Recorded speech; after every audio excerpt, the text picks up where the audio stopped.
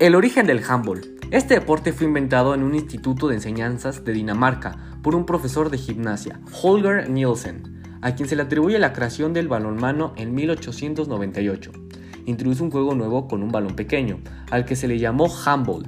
Se trataba de meter goles en una portería de manera semejante al fútbol, pero manejando el balón con la mano.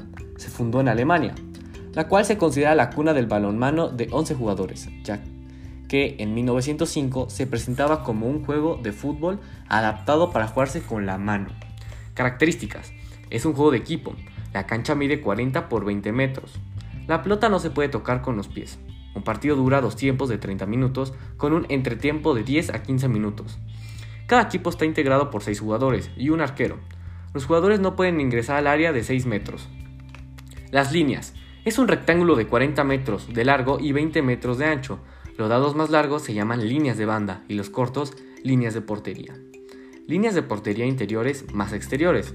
Comprende una zona de juego dividida en 2 mitades por una línea central paralela a las líneas de portería y 2 áreas de portería.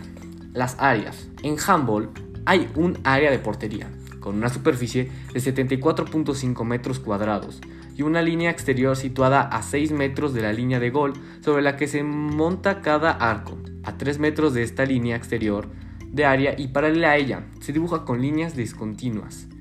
Posiciones: existe el pivote, lateral, extremo, central y guardameta.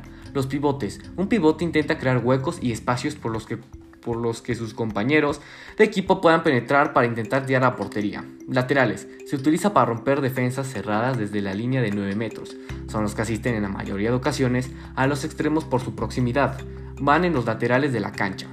Extremos: aprovechan el terreno de juego para generar huecos. Comienzan las jugadas de ataque estáticos desde su posición. Centrales: es un jugador que se sitúa en la zona central del campo, en ataque entre los 2 laterales. Su función es atacar. Es ataque y pensar el juego, o sea, que dirigen todo el juego. Los guardametas o porteros: la principal función del guardameta es la de evitar los goles del equipo contrario, por lo que adquieren un papel destacado en la solidez defensiva de cualquier equipo.